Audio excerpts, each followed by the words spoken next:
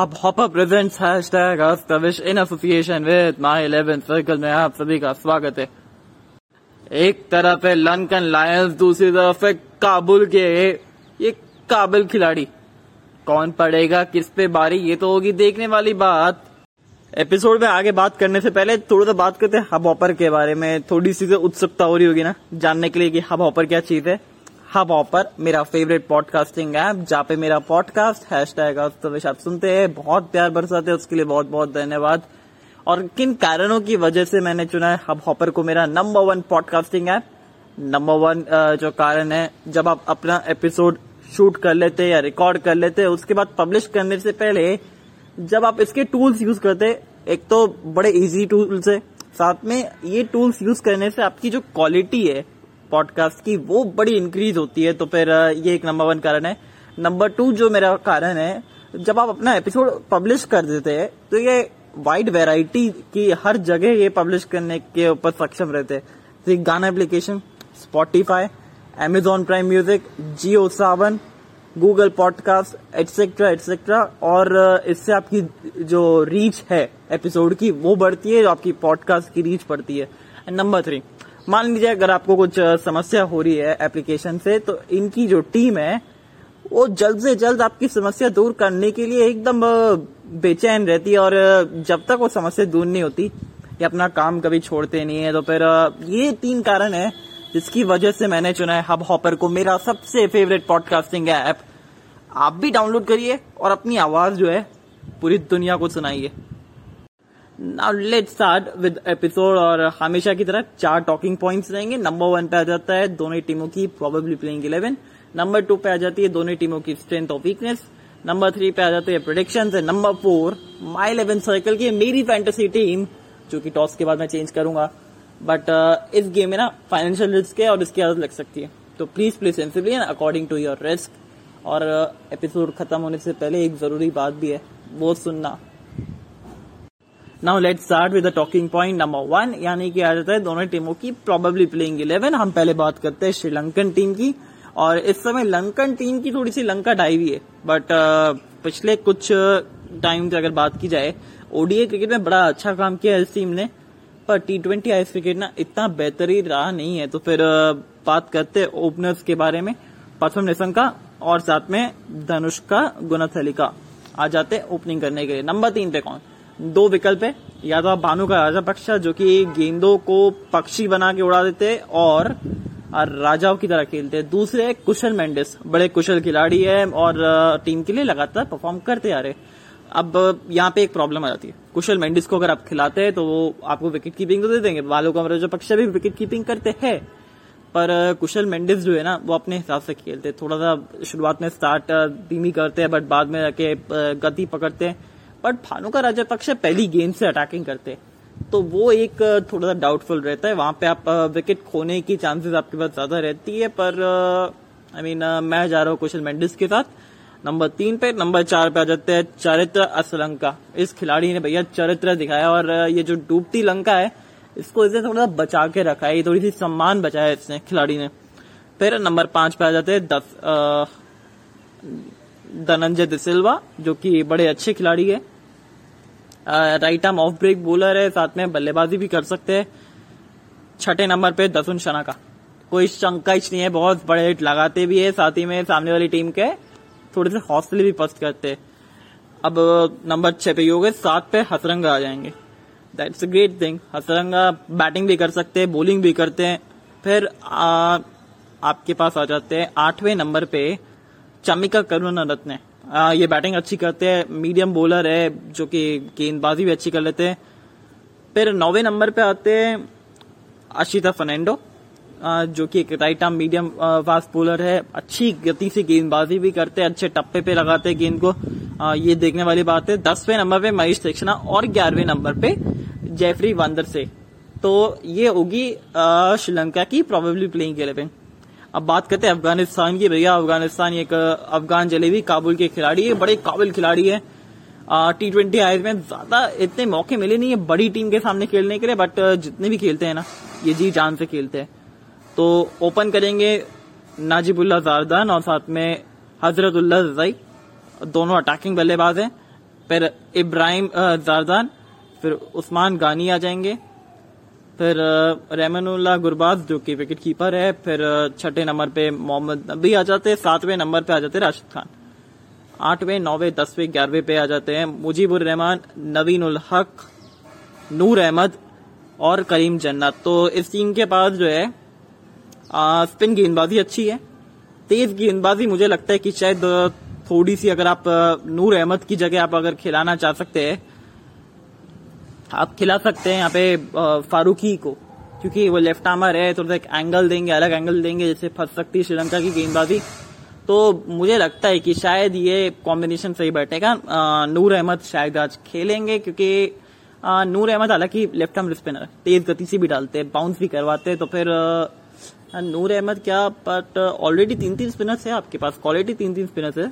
मुजीबुर रहमान है, साथ में राशिद खान है, मोहम्मद नबी है, नवीन उल हक तेज गेंदबाज है, करीम जन्नत भी तेज गेंदबाज है, but 2 pace bowler at this wicket I don't think so is a good option. तो एक तेज गेंदबाज की ओर पे जाना चाहिए। मुझे लगता है कि शायद वो आप फारूकी के साथ आप जाना चाहेंगे नूर अहमद की जगह, ये ऐसा मेरा मानना है। तो ये होगी दोनों ही टीमों की प्रोबेबली प्लेइंग 11। नाउ बात करते हैं इस टीम की क्या स्ट्रेंथ और क्या वीकनेस है। पहले श्रीलंका की बात करते हैं। देखिए श्रीलंका की स्ट्रेंथ मुझे ना स्पिन गेंदबाजी लग रही है। हसरंगा है आपके पास, साथ ही में जेफरे वेंदर से है, उनके बाद आपके पास मिल जाते हैं महेश थिक्सना जो कि नई गेंद से गेंदबाजी कर सकते हैं। फिर आपके पास बीच में आके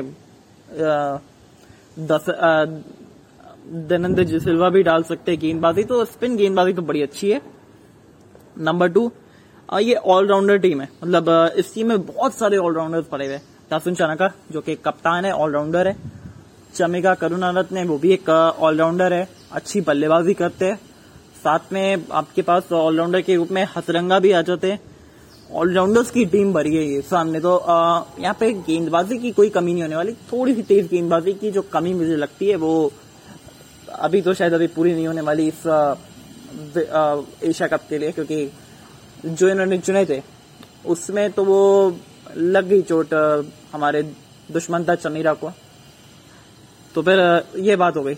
अब अगर और स्ट्रेंथ की बात की जाए तो एक और जो स्ट्रेंथ मुझे नजर आती है वो थोड़ी सी ओपन की बल्लेबाजी है, खासकर निशंका ने बड़ा अच्छा काम किया है, श्रीलंका ने बड़ा अच्छा काम किया है।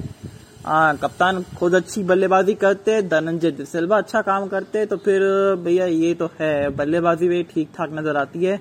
अंत में जाके वो फायर पावर शायद इस टीम के पास ना हो, बट वो 140 वाली टीम है। 140 से 160 वाले जो बीच के टारगेट होते हैं ना, बड़ी आसानी से चेज कर सकती है। कई बार तो वो भी दिक्कत में आ जाती है। अब वीकनेस की अगर बात की जाए ना, वीकनेस मुझे लगता है कि शायद जो तेज गेंदबाजी है जो कि इस विकेट पे मददगार रहती है, वहां पे ये टीम थोड़ी सी फंसती है यार, क्योंकि इस टीम के पास तेज गेंदबाजी इतनी अच्छी नहीं है। प्रॉब्लम यही आ जाती है, तेज गेंदबाजी इतनी अच्छी नहीं है।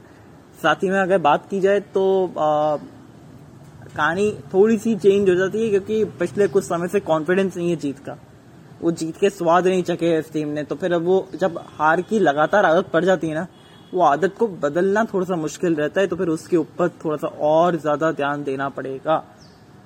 ये वीकनेस लगी है, बाकी तो समस्या है नहीं। बल्लेबाजी लुकिंग ऑल राइट, फिर साथ ही में कॉम्बिनेशन भी अच्छा चल रहा है, गेंदबाजी अच्छी है। तो फिर अब बात करते हैं अफगानिस्तान की टीम की।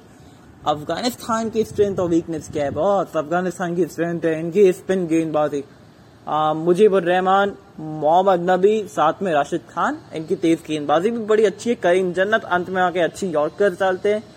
फिर नवीन उल हक वो भी अच्छी यॉर्कर डालते। फारूकी अहमद जो कि लेफ्ट आर्मर है और अच्छी गेंदबाजी कर रहे हैं। आईपीएल में हमने सनराइजर्स के लिए खेलते हुए देखा, इन्होंने अच्छा ठीक ठाक प्रदर्शन भी किया था। इकोनॉमिकल भी रहते हैं आजकल, तो इनकी गेंदबाजी भी बेहतर हुई है इस टीम का हिस्सा में। फिर जो दूसरी मेरे को स्ट्रेंथ लगती है कि थोड़ा सा इनके पास भी ऑलराउंडिंग स्ट्रेंथ है ना। मोहम्मद नबी है इस टीम के पास, आपके पास राशिद खान है जो कि 2 ऑलराउंडर्स है, वो बड़े गजब के। फिर साथ ही में बैटिंग जो है, बैटिंग पावर है एक्चुअली। गुरबाज की आप बात कर लीजिए, जारदान की बात कर लीजिए, बहुत सारे बड़े बड़े नाम नहीं है इस टीम के पास, बट वो कला है क्योंकि अलग अलग T20 आई लीग खेलते रहते हैं ना। तो फिर इस वजह से ये कला थोड़ी सी बेहतर हुई है इस टीम की। अब अगर इस टीम की वीकनेस की बात करें ना, तो वीकनेस मुझे वही लगती है यार, थोड़ी सी तेज गेंदबाजी की जो क्वालिटी है, वो क्वालिटी इस तरीके की नहीं है ना जो आपको इतना वो चैन दे सके। और बल्लेबाजी का जो फॉर्म है इस समय टीम का, वो हिट में नहीं जा रहा, और वो स्पिन के सामने थोड़ी सी फंसते हैं। कमाल की बात हो गई, क्योंकि श्रीलंका भी स्पिन के सामने फंसती है, और यहाँ पे जो टीम है इनकी अफगानिस्तान, वो भी स्पिन के सामने फंसती है। तो फिर ये दिक्कतें हैं, उसको सॉल्व करना जरूरी है। अब नंबर 3 पे आ जाती है प्रेडिक्शंस, और प्रेडिक्शंस में मैं कहूंगा नंबर 1 पॉइंट जो कि रहने वाला है टॉस जीतते पहले बल्लेबाजी, क्योंकि यहाँ पे अभी तक ओस आना शुरू नहीं हुई है, सितंबर के मिड तक आती है, जब तक आपका जो टूर्नामेंट है वो खत्म हो जाएगा। तो टॉस जीत के पहले बैटिंग लीजिए। फिर नंबर 2 पे आ जाती है क्या टोटल पहुंचना चाहिए। देखिए दोनों टीमों की अगर बात की जाए ना, तो बैटिंग जो है थोड़ी सी वीक नजर आती है, कि फॉर्म में नहीं है बल्लेबाजी अधिकतर अफगानिस्तान की। तो मैं कहूंगा फिर भी 150 से 170 के बीच में मुझे लग रहा है कि ये प्रोबेबली स्कोर होने वाला है आज के विकेट पे, क्योंकि थोड़ी सी घास रहेगी, पहला विकेट है, पहला मुकाबला है, थोड़ा सा अतिरिक्त मॉइस्चर रहेगा, तो जिसके चलते वो थोड़ी सी दिक्कतें हुई बल्लेबाजों को शुरुआत में पहले मुकाबले में। उसके बाद दूसरी इनिंग में जो है थोड़ी सी इजीनेस हो जाएगी बैटिंग करते हुए, क्योंकि वो मॉइस्चर उड़ जाएगा। And number 3 I am going with किसके साथ जाओ यार, क्योंकि अगर टैलेंट और जज्बे की बात करें, दोनों टीमों के पास टैलेंट तो अच्छा है, जज्बा भी है, पर जज्बे के साथ अगर बात की जाए तो फिर अफगानिस्तान ज्यादा जज्बाती होकर खेलती है। But I am still going with Sri Lanka to win this game, और एशिया कप की शुरुआत वो जीत से चालू करेंगे, ऐसा मेरा उम्मीद है। Now let's talk the point number 4 आ जाती है माई 11 सर्कल की मेरी फैंटेसी टीम, और जो कि मैं अपनी फैंटेसी टीम बनाने वाला हूं आज। तो कुछ इस तरीके से रहेंगे मेरी फैंटेसी की टीम। बल्लेबाजी में विकेट कीपिंग की बात करें तो फिर मैं गुरबाज को रखूंगा, कुशल मेंडिस को रखूंगा। फिर अगर बल्लेबाजी की बात करें तो निशंका, असलंका। फिर आ जाते हैं आपके पास नाजिबुल्लाह जारदान और उस्मान गानी। फिर ऑलराउंडर्स की अगर बात करें तो 6 ऑलरेडी हो चुके हैं, हसरंगा और नबी 8 हो गए। और फिर जो 3 गेंदबाज है मेरे, 3 गेंदबाज वो रहने वाले महेश तीक्ष्णा, मुजीबुर रहमान और राशिद खान। तो बॉस मेरी ये फैंटेसी टीम है जो कि मुझे लगता है कि शायद जिताएगी, और ये मेरी टीम रहने वाली है। आप अपनी टीम बनाइए, देखते बहुत मजे आएंगे, बट इस गेम में फाइनेंशियल रिस्क है, तो please play sensibly and according to your risk. और अब थोड़ी से एक जरूरी बात है, सुनो खोल के कान, #AskTheWish लेके आ रहा है प्राइवेट कॉन्टेस्ट इस बार। जी हाँ, माई 11 सर्कल के द्वारा मैं लेके आ रहा हूँ प्राइवेट कॉन्टेस्ट। हम लोग क्रिएट करते हैं, साथ में खेलते हैं और खूब सारे जीतते हैं। रूल्स में होता है तो मल्टीपल टीम्स अलाउड है, साथ ही में ₹5 का उसका पर प्राइस रहेगा, 100 टोटल रहेंगे, और उसके साथ साथ विनर्स की कैटेगरी में भी अलग अलग रहेंगे। तो फिर बहुत मजे आएंगे, सीरियसली बहुत मजा आएंगे। आप लोग भी ज्वाइन करिए। तो फिर what are you waiting for, फटाफट से लिंक इन द डिस्क्रिप्शन है, जाना और डाउनलोड करना। So take care, tata, bye bye.